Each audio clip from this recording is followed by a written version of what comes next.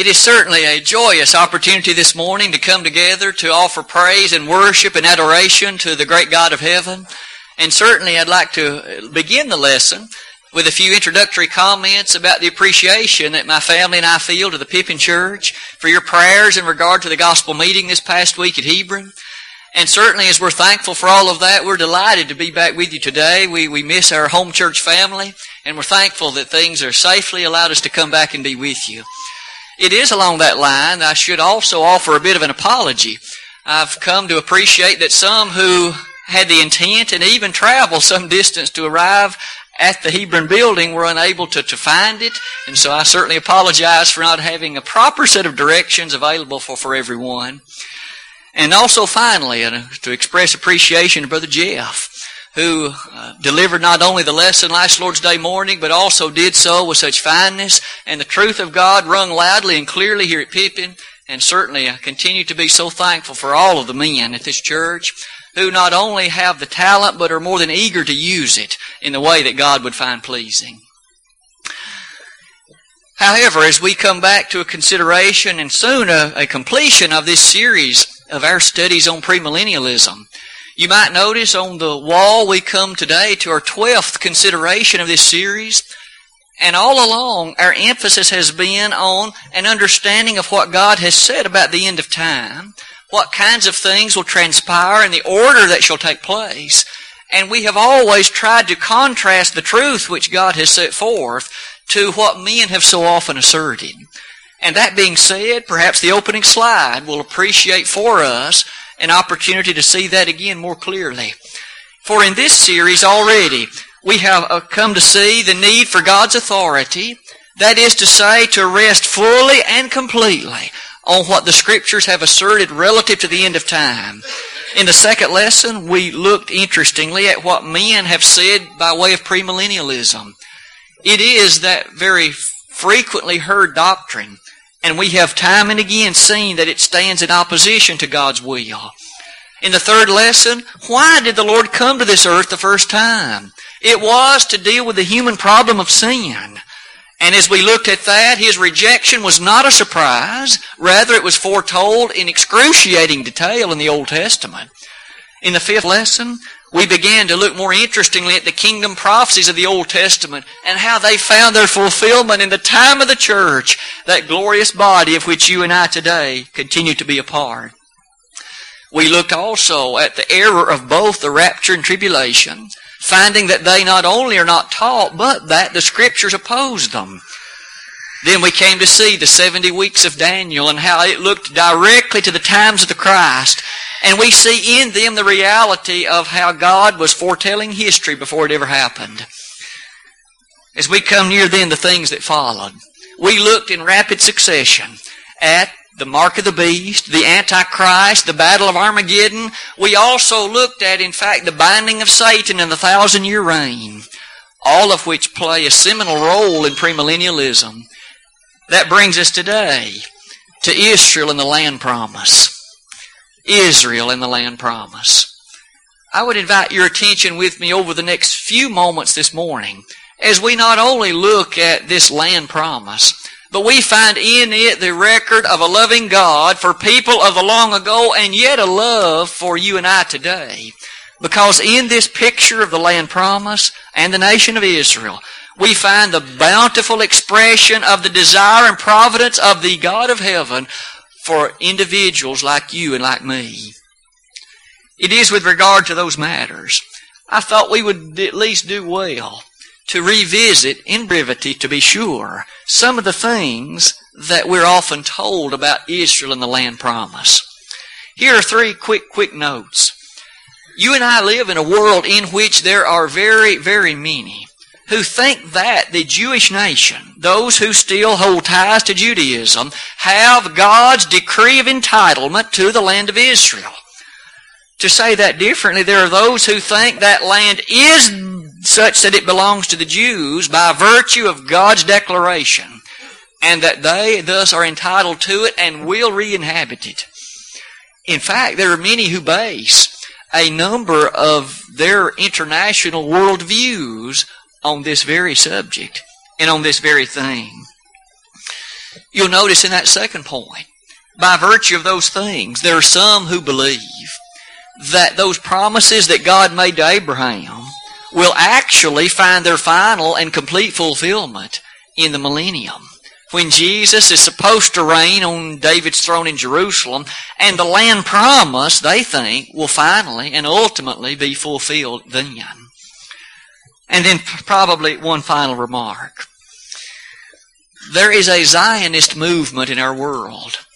It has been a movement now well known for a couple of 100 years at least. But yet it has reached an incredible height of ascendancy. You'll notice the first 4 letters of the word Zionist is Zion, hearkening our attention back to Mount Zion, that very special place mentioned not only in the Old Testament, in which we find there are these who are looking forward to a time when Zion shall again belong to those of the Jewish persuasion. And in fact, all the world supposedly will be benefited thereby. You might notice I especially draw your attention to the year 1948. You might inquire, what is so special about that year? Perhaps someone here was born that year, but that's not the reason for my mentioning of it this way. It was in 1948, not long following World War II, when in fact the international community made a decision to in fact establish a Jewish state called Israel. And thus, for the first time in centuries, the Jewish nation had a particular country, a state if you please, and thus there are many who think that, since that hasn't been that long ago, surely time is soon to end. Because in the Bible, one generation is typically a length of 40 years. Since we aren't too far past that, many think that in fact the earth will soon come to its end. You see, the Zionist movement thus has captured the attention and the mind of very many in our world. I would submit to you then, it's no small matter to ask, are the Jews entitled to Israel? Is it still a promise and declaration of God that the land is theirs and that soon the Muslims and Arabs must be thrust out and that all of us will be benefited by their existence and ownership of that land? Let us search the Scriptures today and see what God has to say on this subject. Israel and the land promise. We must begin that lesson where the promise was first uttered. Would you revisit with me Genesis the 12th chapter? Beginning on that occasion in the days long past, it was on that occurrence in time that God called this man Abram. He was, of course, living in Ur of the Chaldees at that time, and God merely gave to him a commandment like this. He in fact said, "Leave thy father's house and thy kindred, and go into a land that I shall show thee." Genesis 12, beginning in verse 1. With that kind of command given, isn't it interesting that on that occasion God did not tell him where explicitly he was going? Rather, he merely affirmed, "It's to a land that I will show you."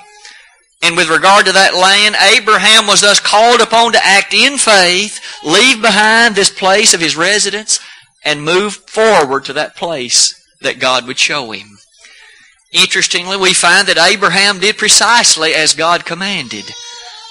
And as he moved toward that place, soon to be known as the land of promise, later to be known as Canaan, that land known today to you and me, generally perhaps as Palestine, we understand that Abraham did that which God commanded. Later, that nobleman named Nehemiah had reference to this same event when he affirmed the promise and the faith of Abraham as he left and did that which God commanded. We might stop already, though, and pause to notice that in this chapter and those that followed it, there was a reference to some land. Thankfully, the boundaries were also prescribed, so you and I have not to worry nor wonder about the place expressly of God's direction. If you notice in Genesis 13, on the occasion when Abram and Lot parted company because of the strife that had developed between their herdsmen, after that separation, it was God that said to Abram, "Look northward and southward, eastward and westward. Your descendants will inhabit this land, and they shall be numbered as the stars of the heavens and as the sand of the seashore." 2 chapters later in Genesis 15, The last 4 verses of that chapter, God again makes note now of the specific boundaries and those currently dwelling in that place. You and I need not wonder then about what land God had in mind. We perhaps should notice, though, that not only to Abraham, but as well as to some others, the reiteration of this promise took place. In Genesis 17, not long before Isaac was born, God restated the promise to Abram. We find later in Genesis 26, God stated it to Isaac. In Genesis 28, it was Jacob who was told about the importance of the land and the promise with respect to it. We might even pause at this point and thus notice how it is that the land is so significant and important to those who still hold interest in Judaism. However, our story, we have much more yet to say. You'll notice on that screen, God had stated in Genesis 15, very interestingly, that something was to transpire before the seed of Abraham would inhabit and dwell in that land. There was to be 400 years of affliction and difficulty, in which your descendants, Abram, shall be a stranger in a land that is not theirs. Notice the land would not be theirs in which they was a stranger, but they would come out to inhabit a land that would become theirs. This land promise thus played an important role in the mindset of all of the early Jews in the Old Testament, as they looked forward to the inhabitants of a land where they'd be free to worship God as they wished, and to worship Him as God had commanded, not submitting to overlords of other nations like Egypt, or other nations like Assyria, but rather that they could appreciate the opportunity to simply serve and do that which God had commanded of them. Might we even at this point, though, pause to notice in terms of Abraham, we might even appreciate that he still looked for a city which hath foundations, whose builder and maker is God, Hebrews 11 verse 10. For in fact he was a stranger and sojourner in that land. Abraham knew there was a better country somewhere. You and I still should know there's a better country somewhere. In regard to that better country, we shall certainly need to revisit that later in the lesson today. But as we stopped the discussion a moment ago with Jacob, might we ask about his son Joseph? In Genesis 50, verses 24 and following, we find even Joseph gave record of what was to be done with his bones because he knew that his seed, the seed of Abram, was headed to a land that God had promised. And he wanted his bones buried in that place. Wasn't Joseph a man of faith? Didn't he have trust in that which God had declared? What an example for all of us today. Believing fully, completely, and absolutely in that which God has decreed. There are many humans who think it doesn't make sense, and who think that by their intellect there's a better way. There has been never, nor will there ever be. This proclamation, the decree of God, is truly that which is finally the truth. But after that text of Genesis 15:24, you'll notice that our story continues onward as we ask further what happened with respect to that land. You'll notice near the bottom of the slide, it came to pass that Abram's seed did sojourn for a while in a land that was not theirs. In fact, it was for well over a few hundred years that they were in this place called Egypt, and they did become to be servants there, slaves to Pharaoh and to the people of Egypt. Just as God had decreed, though, they did come out. As they came forth, following 10 plagues rained upon the Egyptians, they proceeded to wander for 40 years. But there is a monumental statement in Exodus 33, beginning in verse 1. And in that statement we find that the place to which they were headed was the very land God had promised to Abraham, Isaac, and Jacob. So you see, there is a fine thread that has been woven into these opening chapters and books of the Old Testament. There's one continuous, beautiful story. God had promised it to Abram, reiterated it to his son and grandson and great-grandson. And as we see the fulfillment, the children of Israel are marching toward it.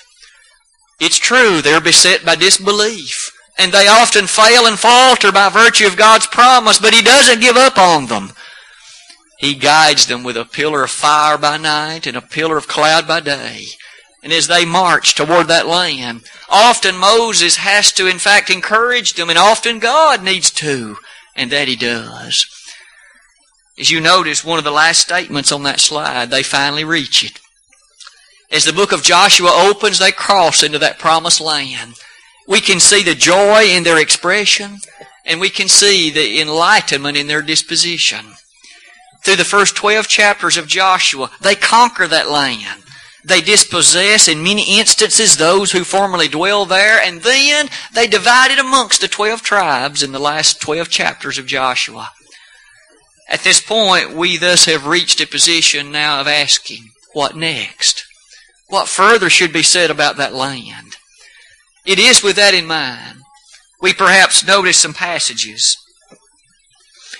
The text that was read earlier this morning in our lesson text is sufficiently significant that I'd like for us to read that again. In Joshua chapter 21, beginning in verse 43, since the land is mentioned again, let us notice what God had to say through the writer Joshua on that occasion. It says, "And the Lord gave unto Israel all the land which He sware to give unto their fathers, and they possessed it and dwelt therein. And the Lord gave them rest round about according to all that He sware unto their fathers, and there stood not a man of all their enemies before them. The Lord delivered all their enemies into their hand. There failed not aught of any good thing which the Lord had spoken unto the house of Israel.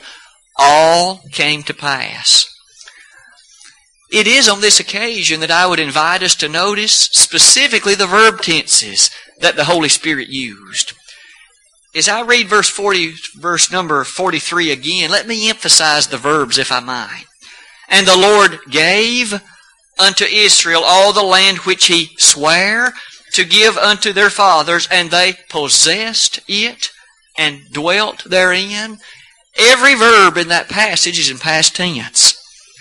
God promised by virtue of His oath to give it to them, and the text affirms they possessed it.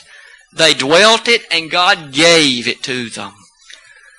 Thus, the completeness of God's land promise to Abraham was finished by the time of Joshua 21:43. All those on earth today who look yet for some final and lasting fulfillment of the land promise are centuries too late. God fulfilled it fully and completely by the time of the end of the book of Joshua. Those who thus think that that promise made to Abraham is yet to be fulfilled in the millennium, that 1,000-year supposed reign, again are much, much too late. May you and I appreciate the promise God made to Abraham was fulfilled. And as if this statement by Joshua were not sufficient, Nehemiah said the same thing in Nehemiah 9 verse 8. For on that occasion, that inspired writer affirmed that God had given completed action in the verb by the time of that writing. Now that one takes on an even added significance, because we might well remember that just as surely as the children of Israel possessed the land of Canaan, by the time Joshua closed, after a few more hundred years, they were removed from it in Babylonian captivity. However, the book of Nehemiah was written after the Babylonian captivity. It was written when Nehemiah led a cohort back to rebuild the wall of Jerusalem, and Nehemiah yet affirmed God had given all the land to Israel that He had promised. The people thus in our day and our time who are longingly waiting and even yearning by perhaps a Zionist movement for a massive return by the Jews to a land that God has promised them, there is no such promise yet to be fulfilled. They are waiting for something that is not going to happen. That's kind of sad, isn't it? When one has placed his trust and his belief and confidence in that which God has never promised. The Lord is not slack concerning His promise, as some men count slackness, but is long-suffering to us. We're not willing that any should perish, but that all should come to repentance. The famous words of 2 Peter 3:9. In light of those matters, might we use some of the things on this slide to, in fact, emphasize another aspect. We have studied on Sunday evenings from the book of Hebrews, about the 4th chapter of that book, in which the Christian rest was highlighted so lovingly and with such expectation. For that Christian rest is heaven itself, and it is to that place that you and I yearn and long. It might be fair then to ask, is there any, quote, holy land on earth today? A parcel of ground that is holier than others, in such a position and place that perhaps if a person were to dwell there, or visit there, or perhaps inhabit a portion of it, that they might be nearer unto God just by virtue of being on that land? Some have perhaps considered that to be the case by virtue of what happened with respect to Moses at the burning bush, for there was holy ground on that occasion, and reaffirmed again in Joshua chapters 4 and 5. But there's an additional thought I would invite you to consider with me.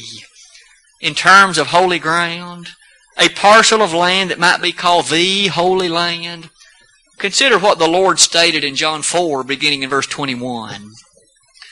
When Jesus, on that occasion, was asked a very good question by a Samaritan woman, the Lord on that occasion, as He was interacting in conversation with her, He simply affirmed, "Woman, believe me, the hour is coming when neither in this mountain nor even in Jerusalem shall men worship the Father." As if those were especial places singled out and chosen by God as only special places of land. Notice Jesus said it won't be here in Mount Gerizim where the Gentiles were worshiping, nor would it be even in Jerusalem. Why? Note verses 23 and 24 of the same passage. "The Father seeketh such to worship Him." What do you mean, Lord? Those who worship the Father in spirit and in truth. For in John 4:24, He affirmed one final time, God is a spirit, and they that worship Him must worship Him in spirit and in truth. In terms thus of holy acreage, this plot of ground in Putnam County, Tennessee is just as holy as Jerusalem. In terms of holy acreage, Jackson County, Hebron, wherever it may be, as long as a person worships in truth and in spirit, they are worshiping acceptably, and they are worshiping in a manner pleasing to the God of heaven.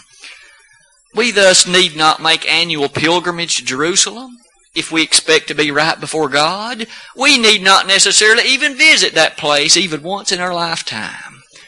Perhaps one might be impressed by remembering some of the things occurring there, but one can worship here just as well as one can worship there. Those thus who look for a fulfillment of a land promise look again for something of which the gospel speaks nothing. They look for something that the Hebrew writer asserted, the case that there is a far better land to which people should look. One whose builder and whose maker is God. One, in fact, that's described as that better country of Hebrews 11:16.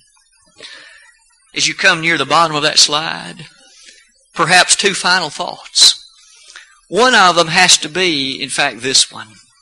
When you and I give thought in regard to Galatians 6, verse 16, it is interesting on that occasion that the church is described as the Israel of God.